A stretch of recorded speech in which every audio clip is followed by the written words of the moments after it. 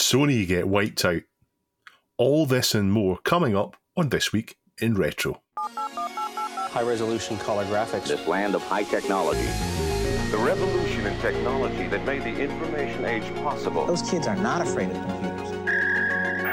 Sony Source. A rare story. Suit up or shut up. All these stories and more coming up on this week's show.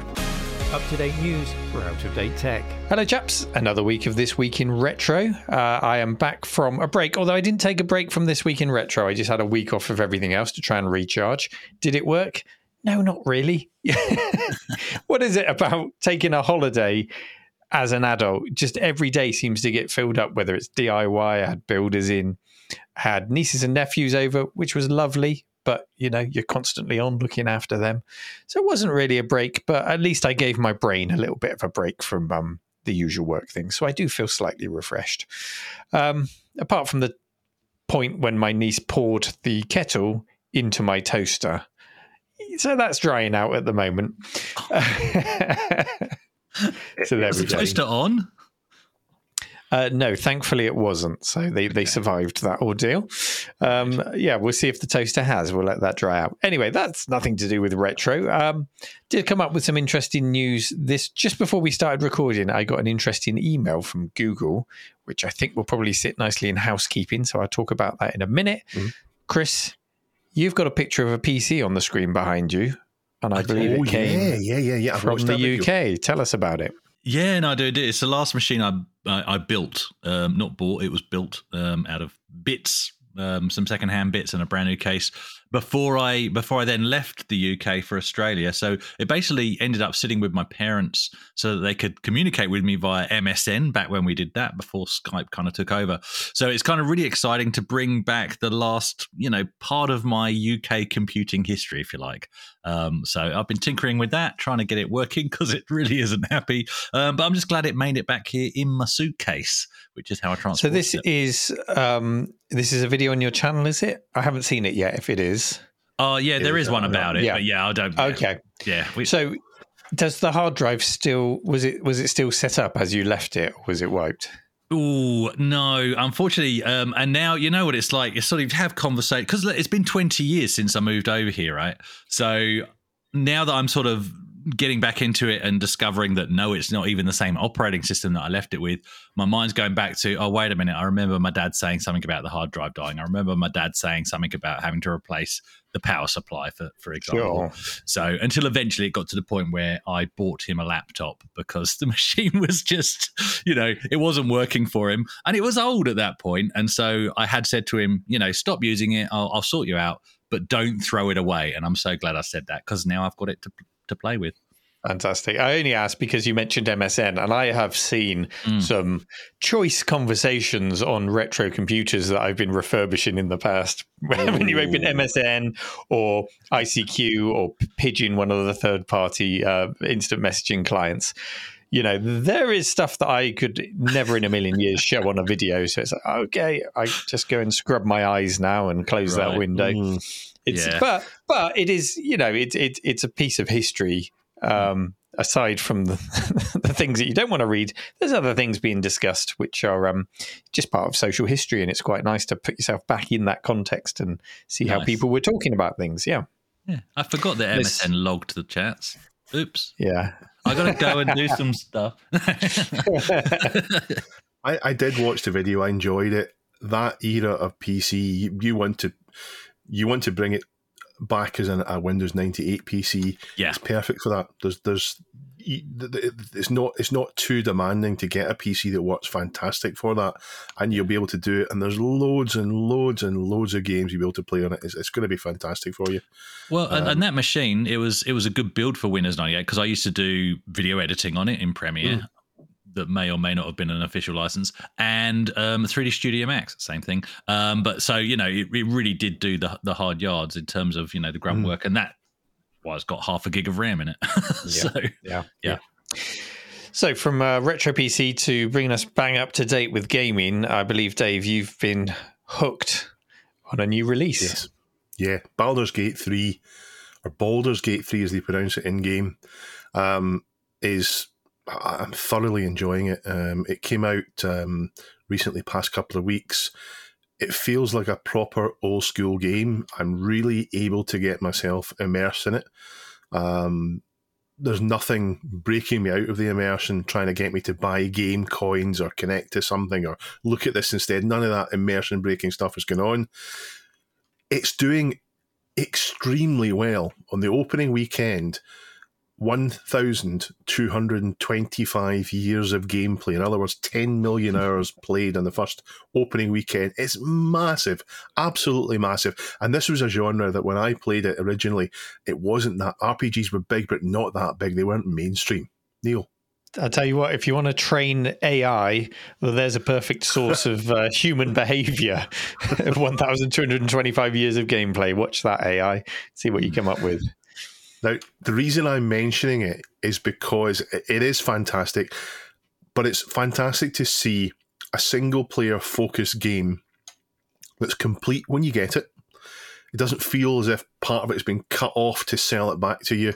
It's answered all of the complaints that I have in modern gaming are resolved by this. It's great. I sometimes get cynical and jaded about the state of games, but this answers all my questions. I've been playing it for years. I would strongly suggest you don't get it because it'll take your life away from you. But I'm thoroughly enjoying it. Do we have any news on a big box release, or is that definitely a thing of the past? I think there is a collector's edition, but it's not going to. I don't think it's going to help you play the game any better. It's got a few trinkets and certificates and that kind of thing in it. You know, the kind of the big box release. I don't particularly like. I haven't actually Googled it to find out. Oh, you have a little look for that. But yeah, sounds like we've had a good week, and let's go into housekeeping.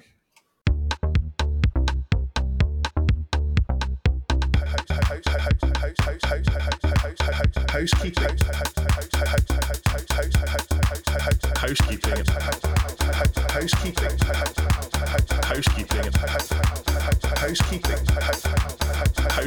It's your favourite part of the show. Is there any housekeeping to be had? So the first piece of housekeeping is, sorry if I was a little bit loud for the intro of the show. My mic was a little bit turned up, so I've just turned it down now. So that should be fixed now. Sorry about that. And thanks, Chris, for spotting that. So we covered the Internet Archive and them being sued about putting books and not following the rules on lending books out during the pandemic, which I think was a public service, but publishers weren't so keen on. They are now being sued over the Great 78 project. So the Internet Archive is trying to digitize old 78 RPM records for preservation purposes. However,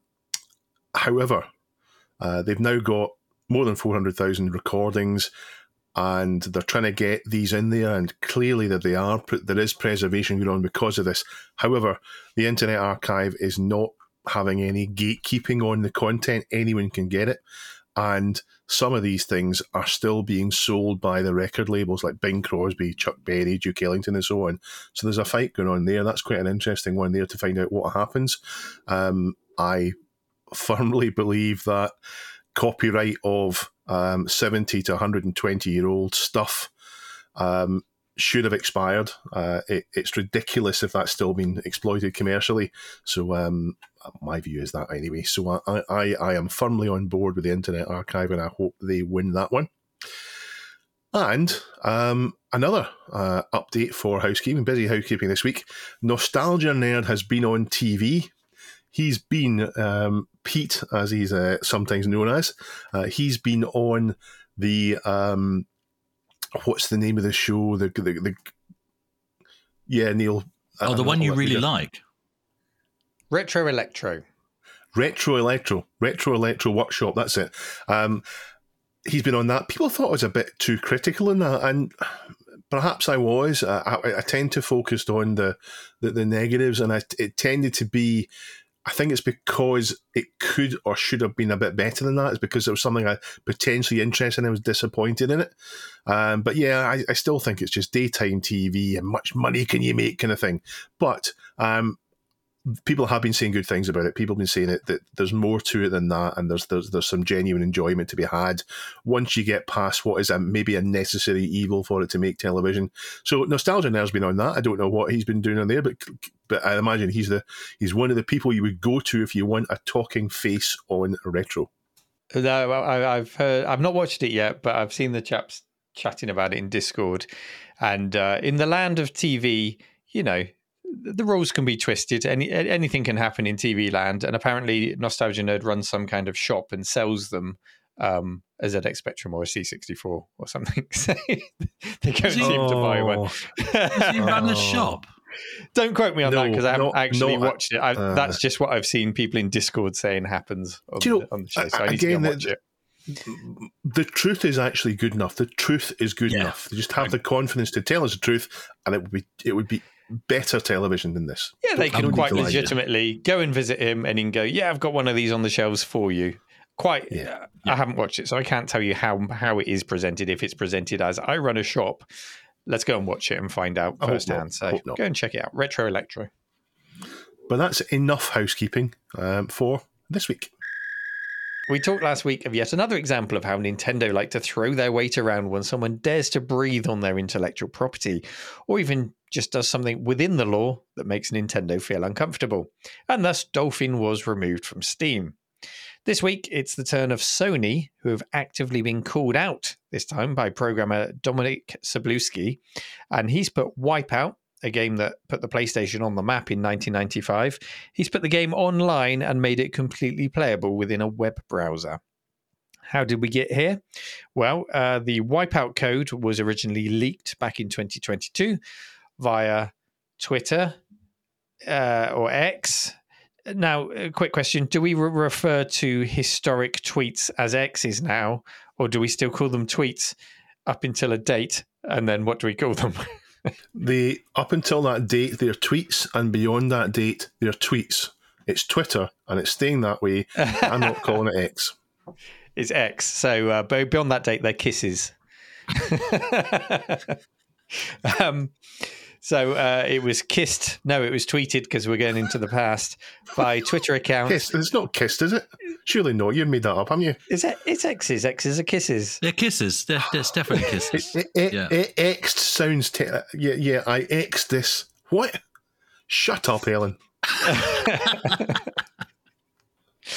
Now, it was tweeted by account Forest of Illusion, and it was found that the source code, when shared, was quite frankly an absolute mess.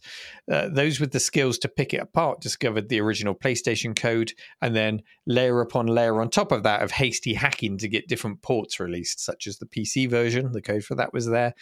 And what's described as a nasty hack was layered on top to get ATI Rage video cards working with it.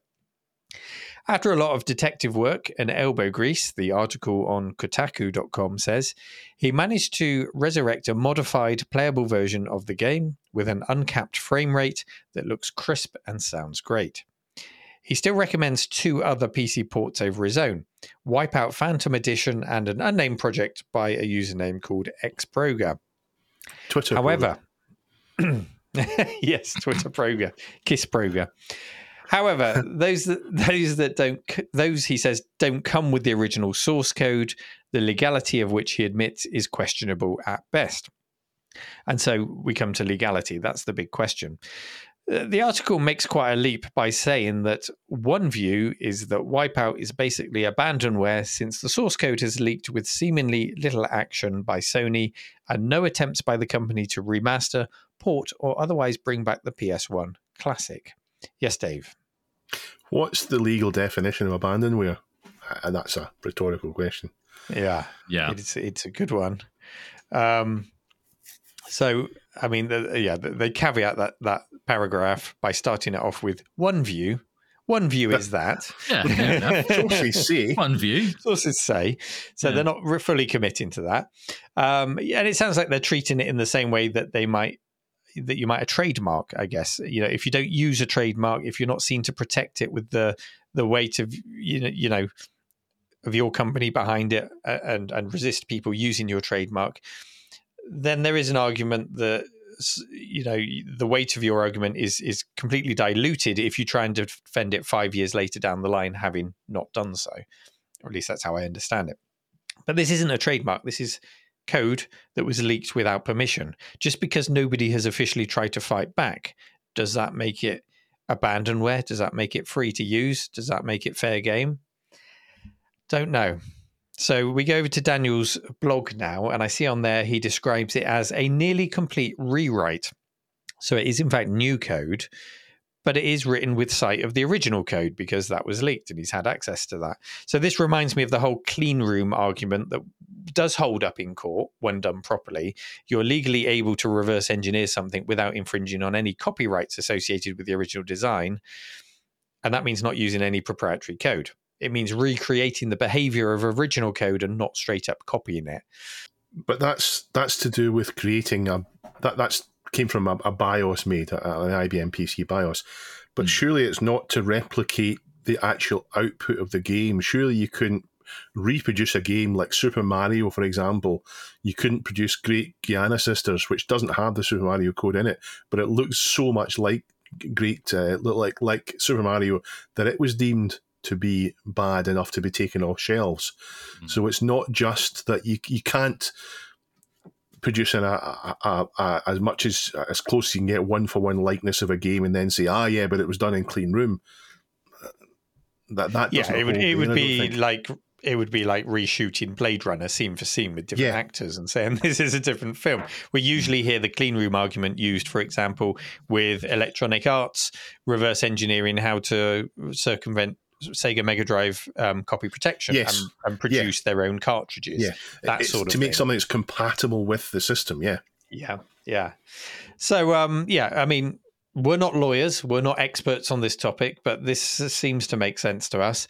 Daniel's blog is well worth reading. It's a fascinating read about the inner workings of the game itself and rewriting the game. So I would encourage you to have a look.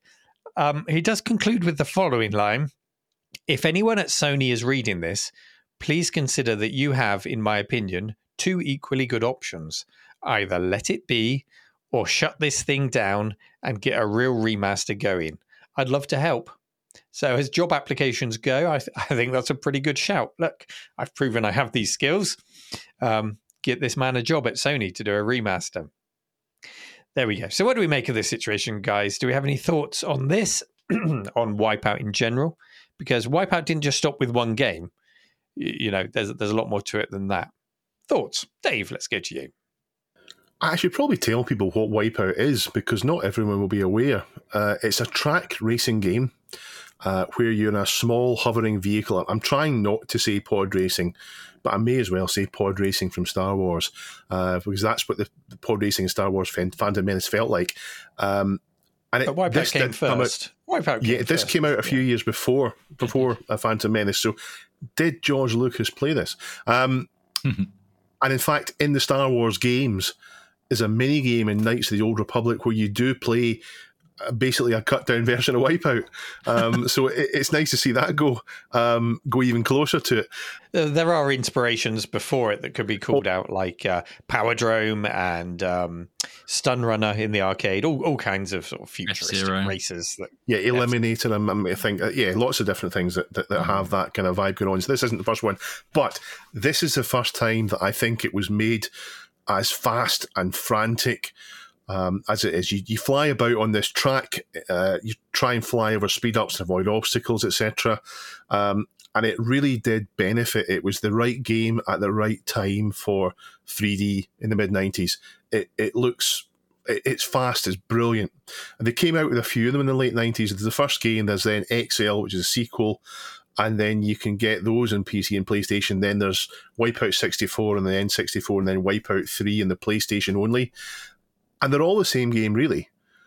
And they've just kind of doubled down on the gameplay and polished it and lent even more into the frenetic rave-style techno music. But it's good. I mean, it's great. Neil? Yeah, just like Mario Kart or F-Zero or anything like that. It's it feels like the same game, but they've evolved it. More polygons, more textures. More features. They polished it. It's the same basic gameplay. It's not like, you think back to other franchises like Fallout or Grand Theft Auto, the games have drastically changed over the years, but this hasn't. they're good for a quick blast, and they really do show you what the PlayStation could do back in 1995. Now, as for the ethics of it, I'm totally fine with it. From a legal point of view, I agree. It's certainly, if it went to court, I wouldn't be betting against Sony. But I'm not a judge. I don't know these things. I've had a look at the one from 2017. It's basically the same game, but it does feel a bit... It doesn't have the same... The graphics aren't the same. The graphics feel a bit similar to all the other games just now. It'll be on the... Sorry, Dot's attacking the microphone. It'll be on the same Unreal or... What's the other game engine everything uses? One's Unity. The Unreal and... Unity, it'll be Unreal or Unity there, and the games look a bit the same because of that. But it's still basically the same game. They've just kept releasing it the same thing over time. So maybe they have been doing their own remasters of it. I mean, you can make games look very unique using these game engines. We're not talking about shoot 'em up construction kit here, but it depends on what assets feel you to use. them. Yeah, there's a feel to them. I don't know. I recognise it right away. It's a modern game because it's used that engine. I don't know. I think it's more just about recycling code and assets than the engine itself. I've even seen it on some of the Switch games I've been playing lately, where it's like, oh, this just feels like the same game again, but with different main characters. But there we go. Anyway, sorry, I interrupted your flow. No, I finished. I was turning off the tap. The flow is over. Okay. Chris, turn the taps on.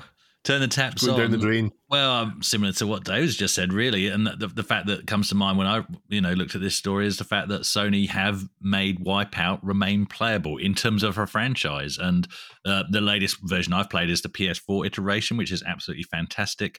And if you have VR in terms of PSVR, you don't need it, so it's a full game without VR. But if you do have PSVR, it's one of the best VR experiences you'll have on the platform. It's absolutely amazing. And it doesn't even feel like, sometimes when they just add VR to an existing game, it doesn't quite work. Not the case with Wipeout in VR. It's absolutely astounding.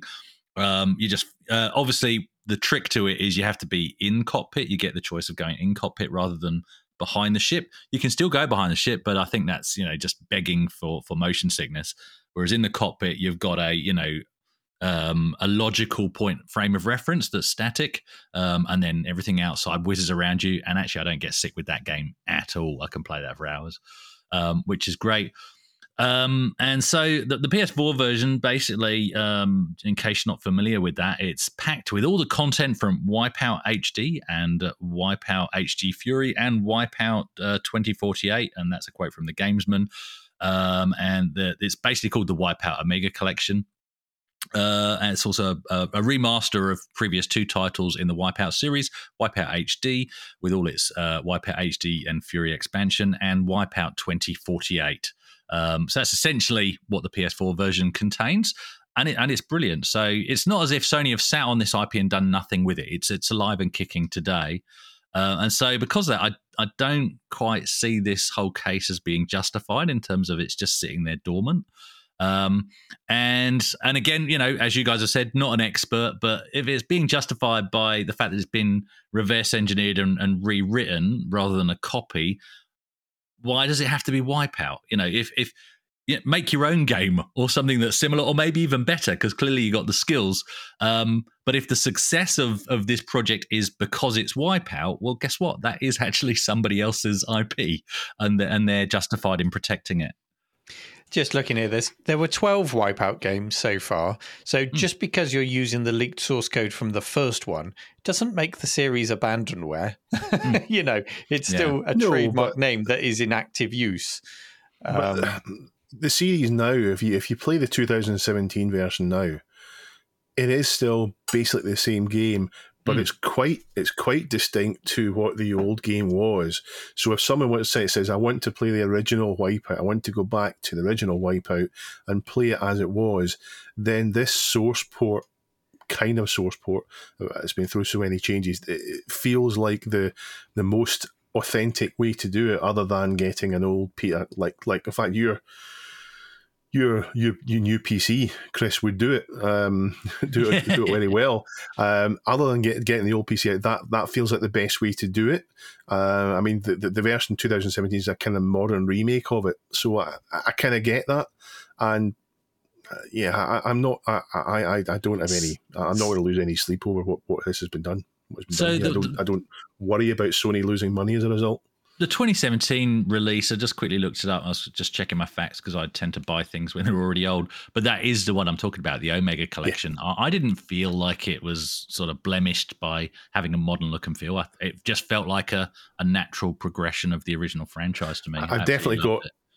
I've got nostalgia, and it's my nostalgia that doesn't mean it's better. I've got nostalgia for the way that graphics looked in 1995. Yeah, that makes sense. That makes sense. Yeah. So maybe I'm not saying it's actually better, but it's better for me.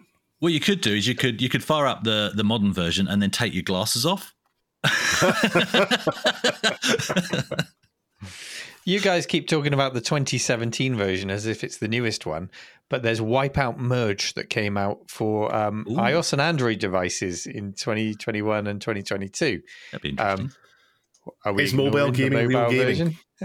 Is mobile gaming real gaming? It is if it's on a Switch. That's where I get confused, Dave. If it's on a Switch, it's real gaming. You can put a Switch in your telly. Let me just but you can play it in your hands as well. Is PSP real gaming? Let me just read you a line from this Wipeout Merge. Unlike previous entries in the series, the gameplay consists of being a racing manager and timing the deployment of weapons during races. That doesn't sound like Wipeout to me. No, that's not Wipeout. Wipe that one out. Yeah. What I do want to quickly add, though, is I think where Sony failed, and maybe why this is seen as something that needs to be released in terms of a modern iteration of the original PlayStation 1 version of Wipeout, and I get that that's not what we're talking about here when we talk about the more modern versions. They had an opportunity. Sony had an opportunity to make that publicly accessible when they released the failed Sony PlayStation Mini only a few years ago. And they had a list of about 20 games. Some of them were okay, like Battle Arena Toshinden. I've got nostalgia for that. Not a lot of people do. And Wipeout. I mean, Wipeout is one of the titles that launched the console. We would all agree on that. And it wasn't on that, and that was a crime. They may have had a reason, though, because at the end of the day, I think they would own the IP because they essentially own Psygnosis. I think I'm right in saying that. But don't forget, Wipeout was built on the soundtrack as well, and its use of CD audio, which was quite new at the time, and they had main names on it like Left Field, Chemical Brothers, and The Prodigy, for example. So maybe there is a leftover sort of IP issue with using the same music. And just like the fans will jump up and down saying, well, you didn't include Wipeout on this mini, they would jump up and down even more if they said, well, you put Wipeout, but where's the music? Or why has the music been changed? So if there's one thing you can't make happy, it's a fan. Well, let's just step back and appreciate for a moment how far we've got. You can play Wipeout in a web browser. It's pretty mad. So, we've gone from, in our lifetime, a lot before this, but the PlayStation 1 was a pivotal moment in gaming. I think for all of us, we could look at it and say, wow, this is a seismic shift in gaming and the introduction of 3D texture mapped gaming at an affordable price in our lounges. And now we can just pop it up in a browser and play that launch title. So it's quite wonderful. Do go and check it out. The notes or the links are in the show notes to go and see that. And also do please have a read through of the developer's blog, because it's fascinating to hear how the physics were worked on, how the models and texturing was programmed. It's all well worth a read. So go and check it out. We are sponsored this week by Pixel Addict Magazine. Pixel Addict Magazine comes out every single week, if that's a sixth week.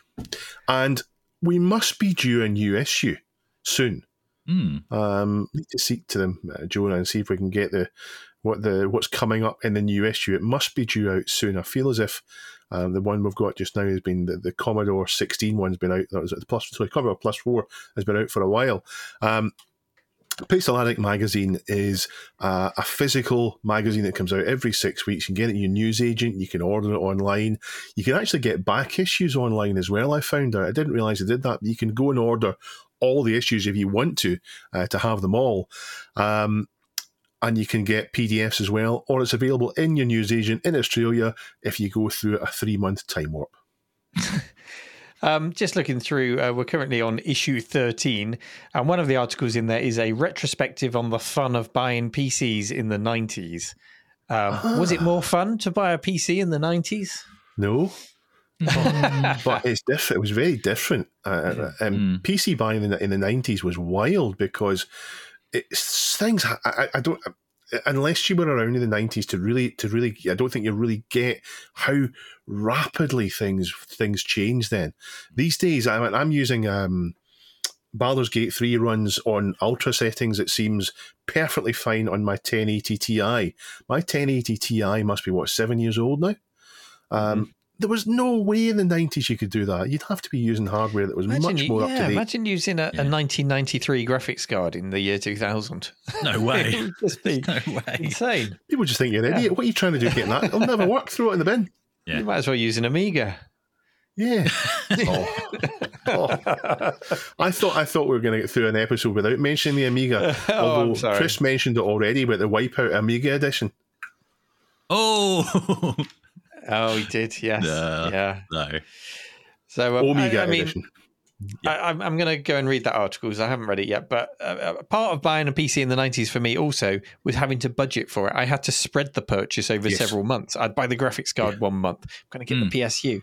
I've got 20 quid left for a case. I'm going to buy the cheapest case I can find and put all these expensive components into it. My hands and then it's going to rattle when the fans come on. Doesn't matter. Whatever. That was part of the fun. Yeah, I do like the jankiness of that kind of era, the kind of 1995 to 2005. Those things were a bit jankier, and you could do creative things with suspending your hard drive with rubber bands and all sorts of stuff, trying to get that resonance going. These days, you just have to spend another 60 quid on something to do it. Yeah. What I really like the fact that the place that I used to get all my parts from in terms of graphics cards, CD-ROM drives and stuff, they still exist. They're an online supplier. Back then it was via a catalogue, but they still exist, and that's just amazing. That's nice. So Pixel Addict Magazine, remember we're talking about them. You can go to their website. The website, Chris, is pixel.addict.media. Well done. Said them the wrong way round.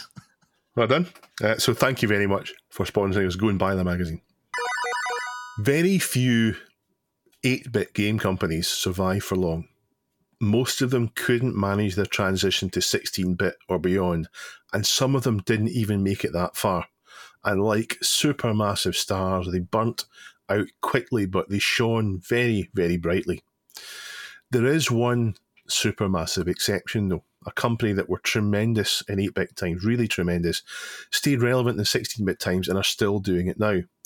And I think many of you will know who I mean, but many of you won't. And I don't mean Codemasters. Codemasters would have been a good guess. But I think this house are even better. And I mean Ultimate Play the Game. Now, they started out in 1982 trading as Ultimate Play the Game, but were the much less exciting named Ashby Computers and Graphics Limited. That was the real name of the company. So that's my reckoning 41 years ago, and not 40 years as the Guardian article submitted by Dr. Fudgenot suggests. I'm not quite sure what the 40 years anniversary is. I think it must be because that's when their first game came out. The first game was Jetpack. And according to Moby Games, that's May 1983. It's a 16K Spectrum, or if you watch the Retro Cached Repair Show, it's the Spectrum ZX. It's a simple game, but it looks great and it sounds great on the Spectrum, and more importantly, the gameplay is bang on. In my view, the best Spectrum games are the ones where they aim to keep it simple and they get it done and they polish it, rather than just managing to throw it out the door having not quite done what they intended to. Now, this is a deserved classic. They did a few more 16K games before moving on to their first 48K Spectrum game later in 1983, Lunar Jetman, which added a bit more depth to the original basic gameplay. The gameplay in their games was quickly moving from arcade-style quick games to longer games with exploration elements. A Tick Attack, and then Saber Wolf, and then Night Lore, which came in as they call it, Filmation, and we know it's isometric. I don't think isometric is actually, I'm sure I've read that it's not the correct term for it, but we call it isometric. It's good enough for me. But according to the Guardian article, they were already looking into the NES, the Nintendo Entertainment System, which was out in Japan as a Famicom, but wouldn't get to the UK until a couple of years later. But they predicted it would be the next big thing, and they were right. They didn't abandon the Spectrum at that point, not yet. Alien 8, Nightshade, Gunfright in isometric, and then Cyber Run in the Lunar Jetman mold, and a few others would spell the end of their fantastic career covering 83 to 87. That's only 4 years. We're talking about how I'm using a 7-year-old graphics card. In those 4 years, gaming evolved on microcomputers.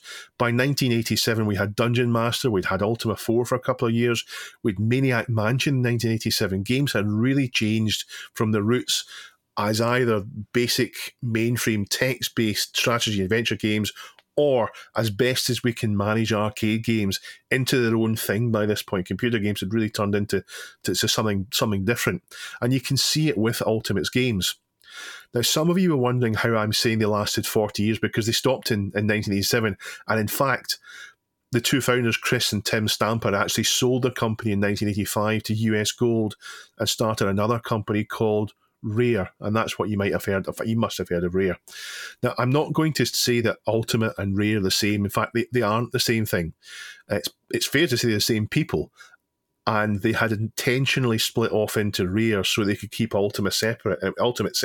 It's quite a clever thing to do, because it meant they could sell the entire Ultimate business on to US Gold while showing Nintendo what they could do and getting Rare off the ground. As Rare, they produced games until 2007. They were bought out by Microsoft in 2002. Martin Hollis of Rare told Eurogamer in 2012, he said, Microsoft and Rare was a bad marriage from the beginning. The groom was rich, the bride was beautiful, but they wanted to make different games, and they wanted to make them in different ways. And that's a bit sad, because that was really the Stampers finishing off with that. But over the years, they've made some spectacularly successful games on consoles. Donkey Kong Country, Killer Instinct, GoldenEye 007, Perfect Dark. Games I've not really played because I've not got around to consoles, but maybe someday I will. So it is kind of 40 years. It's 40 years since they first smashed onto the scene with the astonishingly good Spectrum games. And for a couple of decades, they kept smashing out of the park. Neil, what's your Rare and Ultimate memories?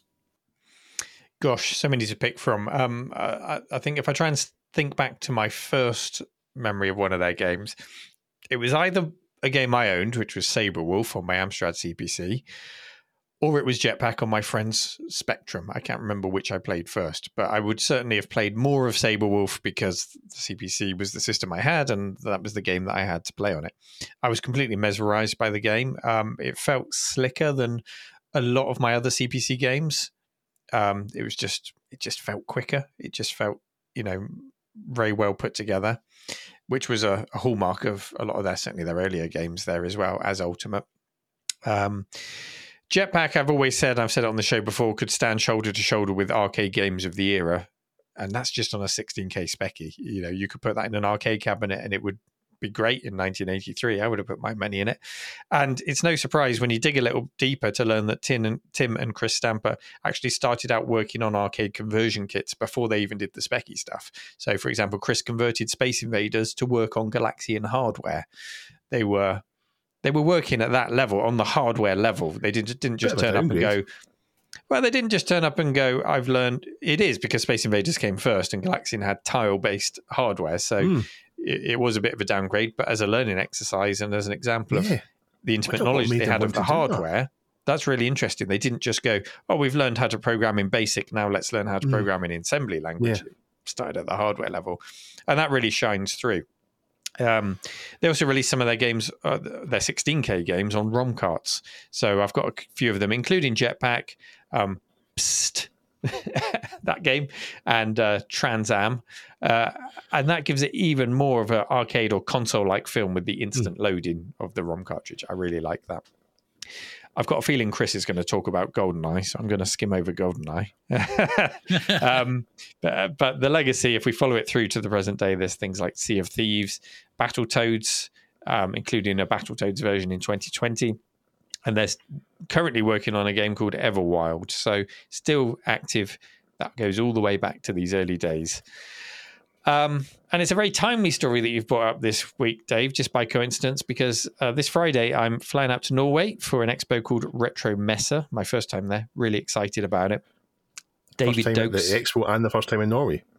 Yes, both. Yeah. David Dokes going to be there of GoldenEye, Perfect Dark fame. In fact, his face was texture mapped on some of the GoldenEye characters, so it's going to be a bit weird seeing him following me around. Peering down from the grate in the toilets above me. Kevin... So that happens in GoldenEye, but it's James Bond doing it. Fingers crossed. Fingers crossed, David. Kevin Bayliss will be there. He joined Rare in 1987. David Wise, composer at Rare from 85 to 2009. Will Overton, an artist at Rare, and a bunch of other great people. So a huge, chunk of the old Rare team are going to be floating around at this expo, and I'm going to try and make some connections, see if I can get any of them to visit the cave at some point or make some videos. So very exciting. And it just goes to show how important their heritage and their history is, that they've all been booked to go to this expo and they're all being flown out there and they're all special guests that people are buying tickets to go to and see them. It speaks volumes of, of their heritage. No Chris and Tim Stamper, but they are famously reclusive when it comes to interviews and expos and things like that. I'd love for them to turn up to a show one day. But yeah, I've tried in the past, but yeah, you just get nothing. And I think that's how they've always been. Yeah. Chris? Well, I mean, from all the games we've talked about, Tic Tac is one that really stands out for me. One of the very first Spectrum games I remember playing before I had one myself. It was a friend called Daniel's house. And I still love it. If I load it up, I love playing it today. It's just so playable, and it's quite a big game in terms of, the amount of rooms to explore. I've still actually not finished it. I really need to get my head around how you actually complete the game. It is. It's a very hard game, but it's so much fun. What amazes me about, and Jetpack comes into this as well, and you've said how it's, stands up against arcade games, is how fast the Spectrum actually moves sprites around the screen. I mean, I remember playing on it, but then you kind of forget how good it was, and you load it up expecting things to be quite jerky and slow, and they're just not. It's a really smooth experience.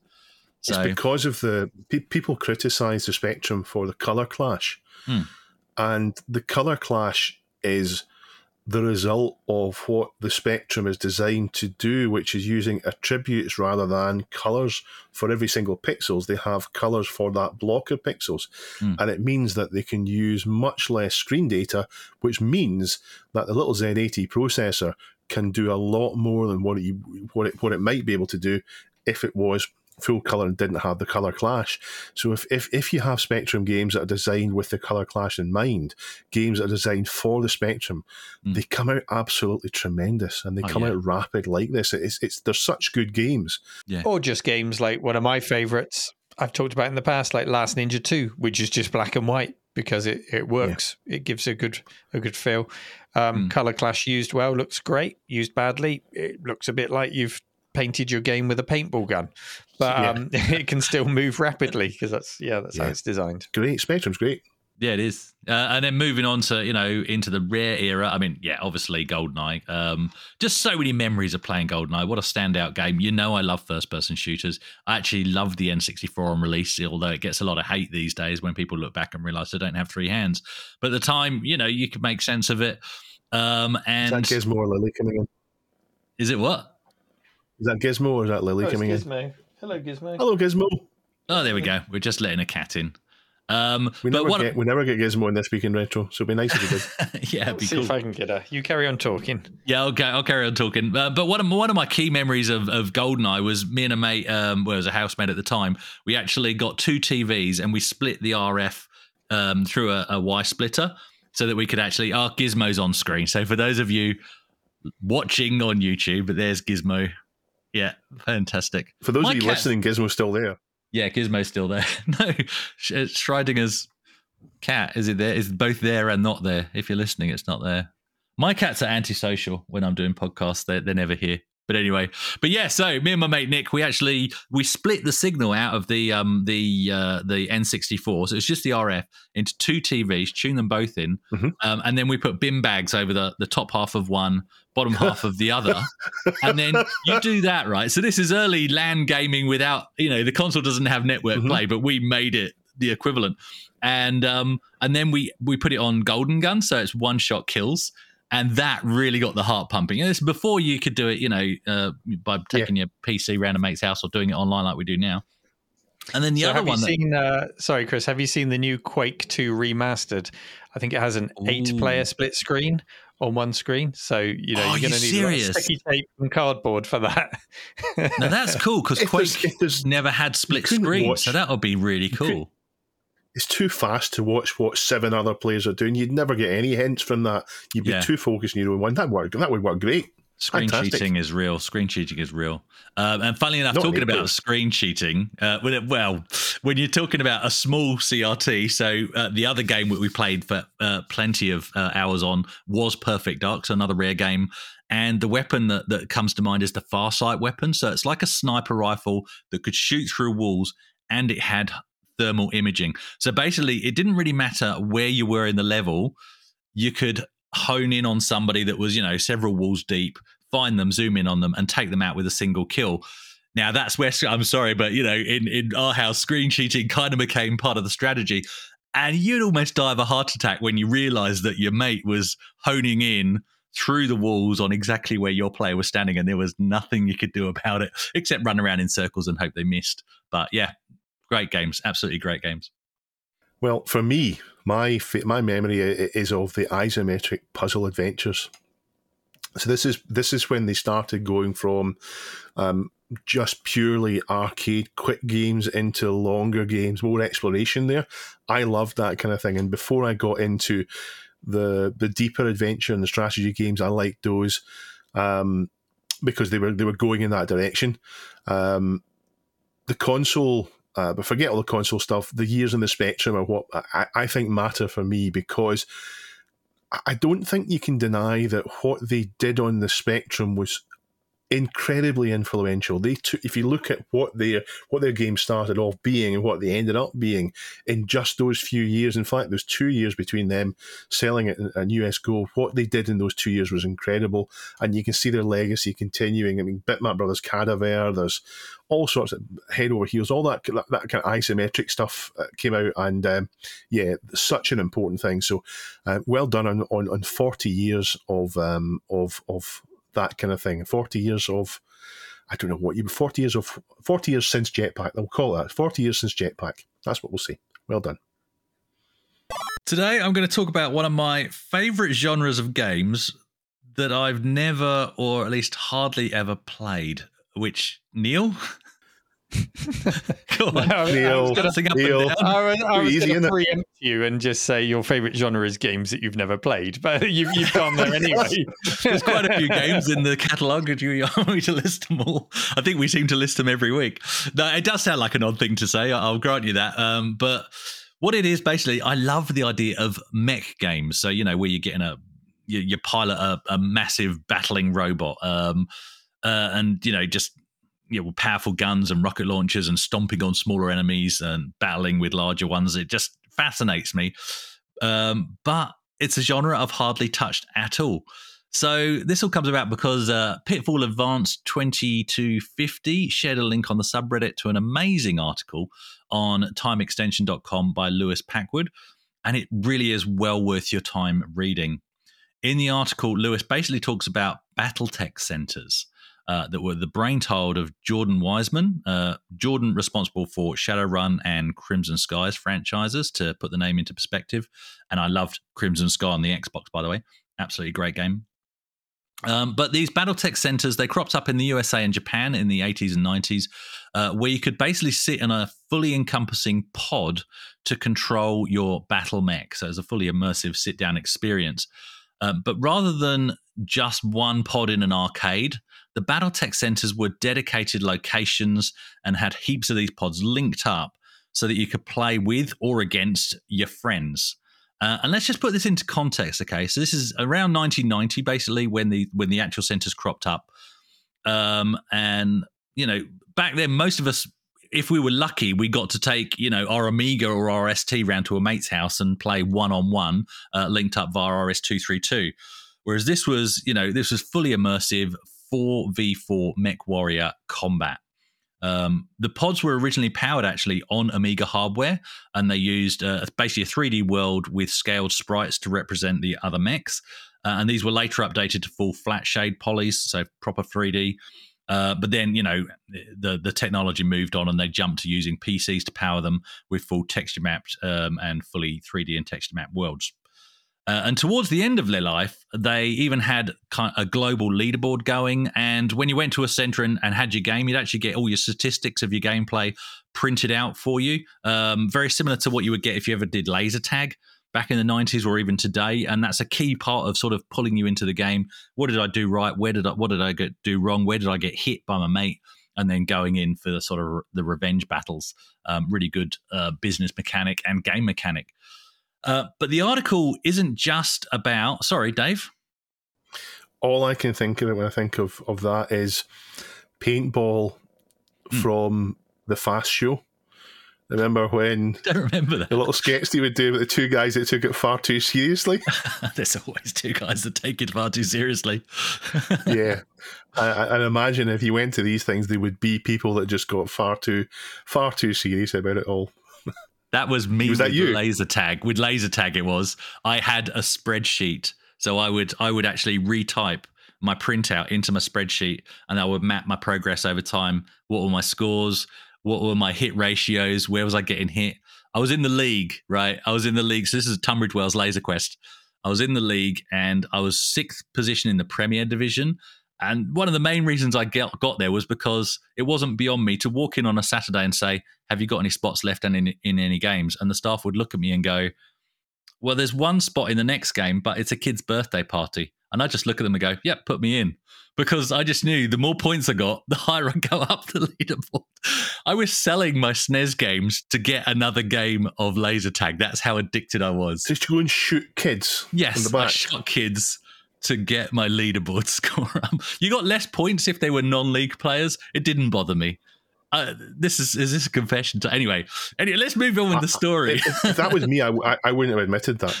I'd have written it off and blocked that memory away, wrapped it up and said, no, that memory has to... No, part of me is actually... Part of me is actually still proud that that's how I did it. Ashamed, you mean? No, proud. That's how it went down at Tunbridge Wells Laser Quest. That's it. We were hardcore. We still went. What am I No, let's not talk about Laser Quest. That's a whole other topic for another time. Anyway, the article isn't just about the BattleTech centers, which is what we're talking about here, but it's actually about the inspiration behind them and how they grew out of a successful tabletop gaming franchise. First of all. And I don't want to spoil it because Lewis has clearly put a lot of work into this article. So I really do implore you, go and read it for yourself because it's a long article and there's a lot of meat in it. But it contains details about how Jordan Wiseman was inspired by a ship bridge simulator for training. He'd gone in to do that course and then bummed out to follow basically his dream, which was he wanted to create a Star Trek bridge simulator that involved several players. So he'd seen these bridge simulators for ships, actual ships, and thought, let's do a Star Trek version and gamify this. This would be a great business. And he actually tried to do the proof of concept by networking his Apple IIs, which were the machines he had at the time. That didn't go too well. And then his sort of business segued into, he actually did some very successful role-play game stuff that were fully licensed with the Star Trek franchise and tabletop games as well, and then into the BattleTech franchise, which is where he finally made the leap into creating these what it was originally going to be a bridge simulator, but it became these BattleTech centers for multiplayer gaming. Of course, I've never played one of these centers because I was in the UK, but I do know they were mentioned in the UK TV show Bad Influence by their stateside reporter, Zed Wright. I remember seeing that segment and they actually looked awesome. But it does remind me of those, in the 90s especially, we got those VR centres cropping up across the UK where you could go and play against your mates and quest with them. They were mainly sort of fantasy role play, but in VR. BattleTech wasn't in VR. It was, by the way, it was just 2D screens, but a 3D immersive world. So help me out here, guys. Did you play any mech games? And obviously, most of us wouldn't have done BattleTech unless we went to the US or Japan at the time. Did you play mech games like Mech Warrior? Or do you remember any of these 90s attempts at putting network gaming and VR into like a dedicated location, gaming location? Neil? Yeah, lots of memories. I mean, Mech Warrior on the PC, I remember being one of those games. I think it was Sierra that published it originally. And it was one of those games that you could really put your PC to the test with. You know, it was all texture mapped and there was a lot going on. And it was like, I can see why you'd like it, because there is a kind of a flight simulator element to these games. Your systems management and, you know, going to waypoints, locking onto targets, all the rest of it. It's like a flight sim with legs attached to the plane, basically. Yeah. So in terms of dedicated venues and machines, of course, in the UK, we had Virtuality, which were those early virtual reality systems with dedicated cockpits and even treadmill type settings that you would stand up in. And there was a Mech Warrior game. Now, it was called ExoRex, EXOREX. And it was exactly this kind of game. It was a networked Mech Warrior battle. You were in a city, you sat in cockpits with VR headsets, 2 joysticks, 1 in each hand, and you hunted each other down. And I did have the pleasure of playing this at the Trocadero Centre in London. It was probably my first experience of a LAN game. Certainly my first experience of anything more than a 1v1 serial link game. And I think there were 6 or maybe 8 of us. I think it was 6 connected up. So that was a great experience. I've never really meshed fully with the Mech Warrior type game. It's, you know, I've never really got into the appeal of it. And I know there's a lot of lore and stuff that surrounds Mech Warrior games and anime and things like that all tie in with it that I've never really followed closely enough to get that into it. But I can appreciate it as a genre. And of course, whenever we talk about VR, I have to be reminded of the TV show Cyberzone presented by Craig Charles. We've talked about that before. It wasn't a Mech Warrior game, but it was representative of the hype that was surrounding 3D and VR at the time in the first half of the 90s. How to dress up 3 minutes of gameplay footage into yeah. Craig Charles prancing around shouting about how exciting a 3 frame per second piece of footage is. Yeah.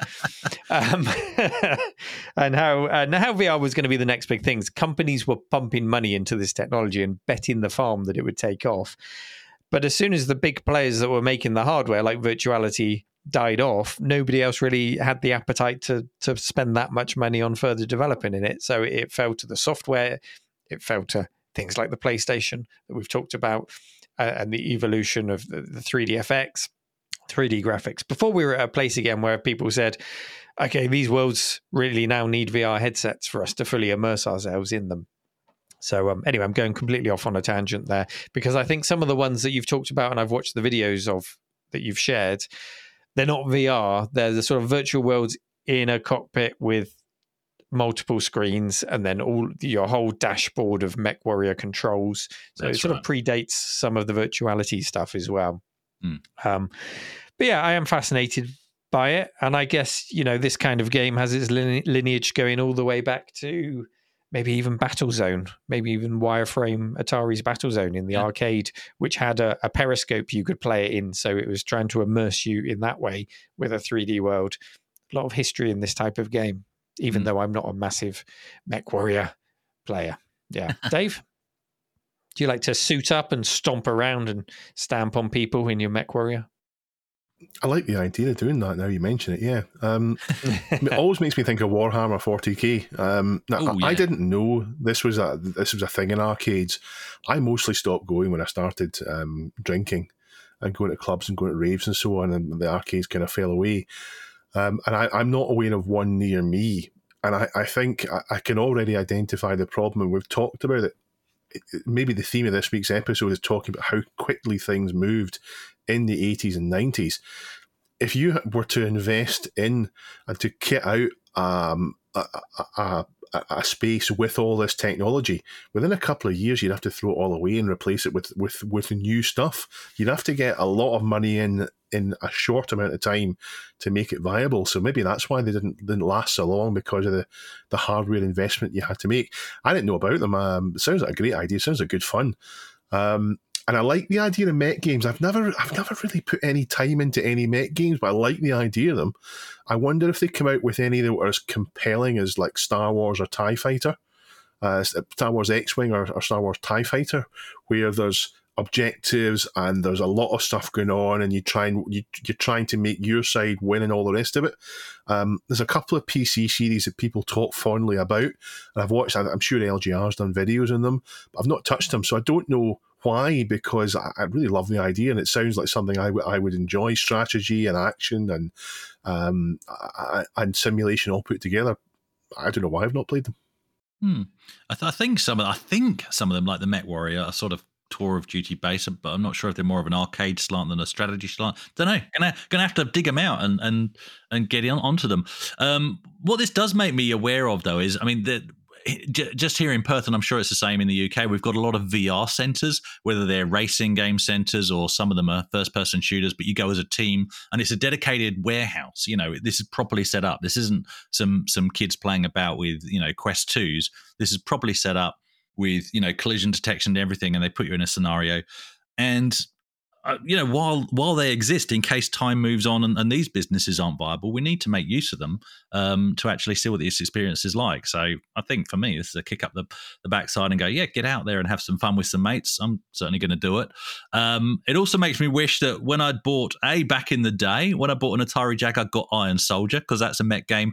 And when I repurchased the one not too long ago from a shop here in Perth, I could have bought Iron Soldier, and instead I bought the racing game, whatever that's called. And ever since I came home, it's like I should have grabbed Iron Soldier, either as well or instead of. But anyway, because that's apparently a really good game, and they're few and far between on the Jag. But I do recall playing Mech Warrior on my PC, but I think it was briefly, and I think it was probably just a demo on a cover disc for PC Zone or something. I certainly didn't spend a great amount of time in it. This is sort of just a genre that sort of escaped me. So I think I just need to play some modern mech games, maybe, because I think this is a franchise, a genre that you can enjoy with modern technology. For me, that would be preferably in VR, and the ones that spring to mind are Code 51 Mecha Arena, but apparently that's only available in the USA. Not sure why that is, but anyway. So here in Australia, it's Rigs or Nothing, I think, if I want the VR experience on the PS4. And Rigs, if you're not familiar with it, yes, it's mech combat, but it's sort of got this sort of sports commentary over the top of it. It's sort of arena style rather than military Tour of Duty. So it's not really what I'm looking for. So I think I'm going to have to go looking at back to the Mech Warrior franchise. PS4, it's available. It's not VR. On PC, apparently you can add VR, but so that means I'm staring down the barrel of buying a Quest 2 just for making that happen. I don't know, more and more things are pointing towards me getting a headset for my PC. But yeah, anyway, it is a fantastic and very detailed article with plenty of footage to links on YouTube as well, where relevant, including newsreels from when these centers were first emerging, and even some of the training videos that you would have to watch when you went into a Mech Warrior center, Battletech center. And, we're talking about videos that featured names like Jim Belushi, Judge Reinhold, and Weird Al Yankovic, just to name a few.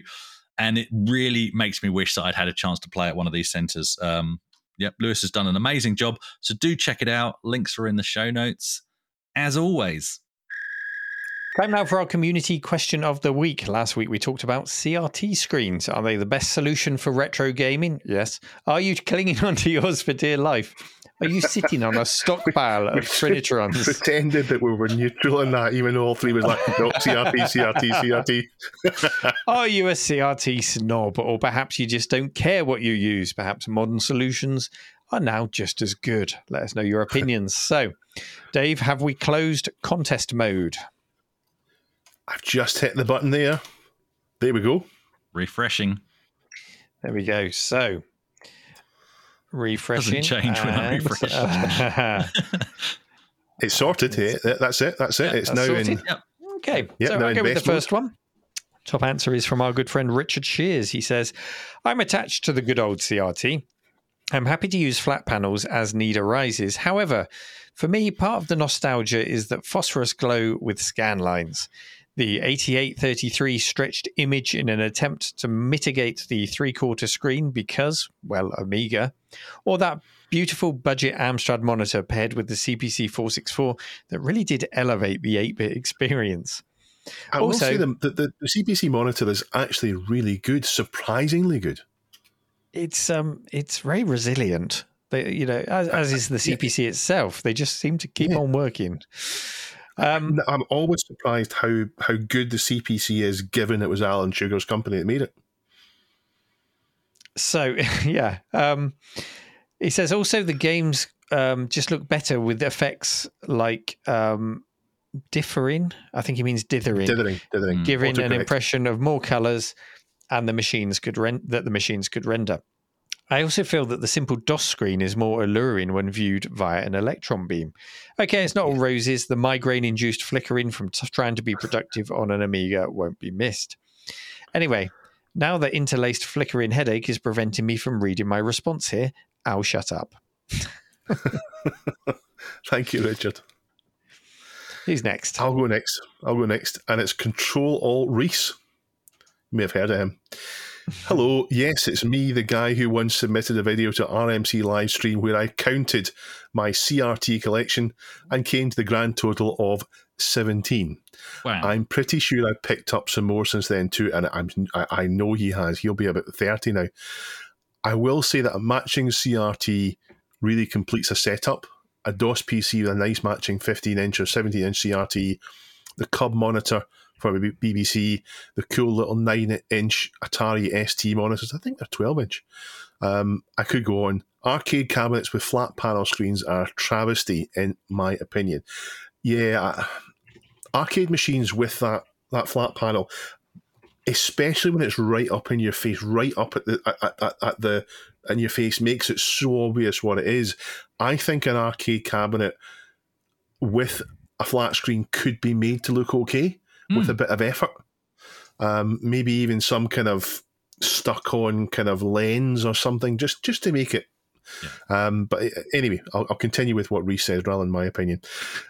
All that said, I use my Mr. Multi-System pretty much exclusively with modern flat panels, and that suits me fine. I HDMI modded my original Xbox and N64, recently sold, and was happy to use those the same way. So for me, it's a look and feel thing. If the monitor matches the system and makes it look complete, then I'm all for it. For example, I love the concept of CRT Eliminator for video capture and maybe streaming PC stuff, and I'm planning on picking one up, but I'd still be sat in front of the CRT screen. It just feels right. Yeah, so if we go back to the story last week, this is a way to steal the signal, to steal the digital signal before it gets converted into analog. So for streaming, that's perfect, because you can be sitting in front of the CRT, but you can be streaming out as best quality as you can to Twitch or YouTube. Idea. That's a really good use. Thank you, Reese. Just B Tech Dep says, I remember doing my electronics training working on CRTs, and in that respect, I have fond memories of using and repairing them. That said, I don't miss the wait. Sorry, there's an N missing there. I don't miss the wait. During my training, my dad's ridiculous 28-inch Grundig TV's tube died, and I had to replace it. My first tube replacement as an 18-year-old. The sheer size of the thing. Years later, I inherited the TV, and when we got married, it served as our only TV, meaning every night I'd have to carry it upstairs. No way. So my better half could watch TV to sleep.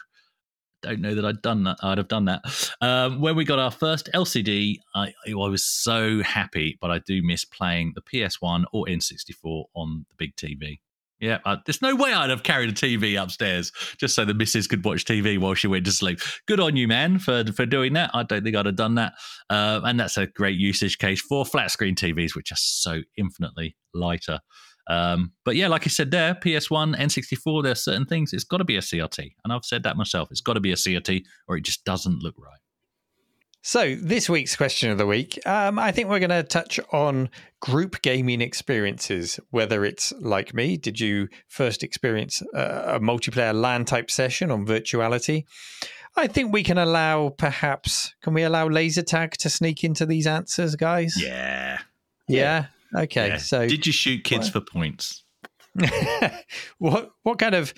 Yeah, what was your first group gaming experience that made you just look around and go, wow, this is incredible. This is not me versus the machine. This is me versus my mates, or in co-op with my mates. and it's a whole new gaming experience, and I love it. Tell us all about that. Tell us about the feelings. Tell us about the game. What were the systems that you were using? And the venue as well, because this is kind of a thing that's died. The dedicated venue to gaming, be it an internet cafe or somewhere like the Trocadero or an arcade that expanded into having things like virtuality machines. We just don't see that kind of thing anymore. Although they are creeping back now with virtual reality. You are seeing dedicated VR spaces, aren't you? But that's distracting us from the question. Hopefully I've been succinct enough. Head over to our subreddit, reddit.com/r/This Week in Retro, where you can answer the question. You can also submit questions or stories, in fact, for us to comment on and talk about in next week's show. And it's perfectly all right to go there and tell us we're wrong. But we do ask that if you tell us we've said something wrong or we've done something wrong in the show, don't just say you're wrong, Chris. It's always you, Chris. Don't just say you're wrong, Chris. It's always me. Tell us why we're wrong, and then it can stimulate future discussions, and we can all learn from the experience. So get involved. We will get things wrong. We will be wrong about things. We will have an opinion that's not right. We're talking off the cuff on these things, and we're not experts. So feel free to connect us. No, Dave. All my personal experiences and opinions are wrong. Next week we will be missing Neil. Neil will not be here. Will you still be in Norway? Is that why you're not here? So I'll be in Norway. If I can find some way of getting my laptop onto an internet connection, I will at least be your, was it Z Wright that used to do the roving reporting on Z Wright. Bad Influence? I can try and do that for you. If not, then I'll just miss the week and I'll be back the following week. But I've got someone booked in. I've got a guest booked in next week. In fact, we've got guests coming up now. We've got a few guests coming up. So there's a guest next week. I won't say who it is, but you will. You may recognise them. And we will see you next week. Maybe Neil. Maybe Neil will. Maybe he won't. We'll see you next week. Thank you very much for tuning in this week, and have a lovely weekend. Take care. Bye. Waving. Bye.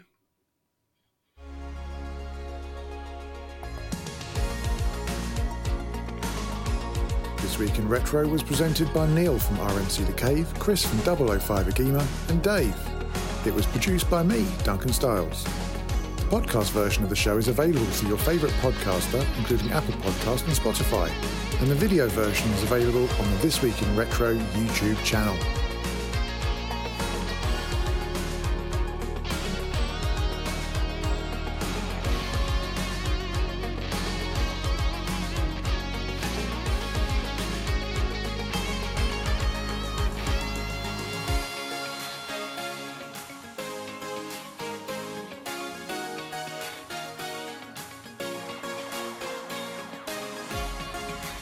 Join our community subreddit at r/thisweekinretro to suggest and vote on the stories we cover on the show.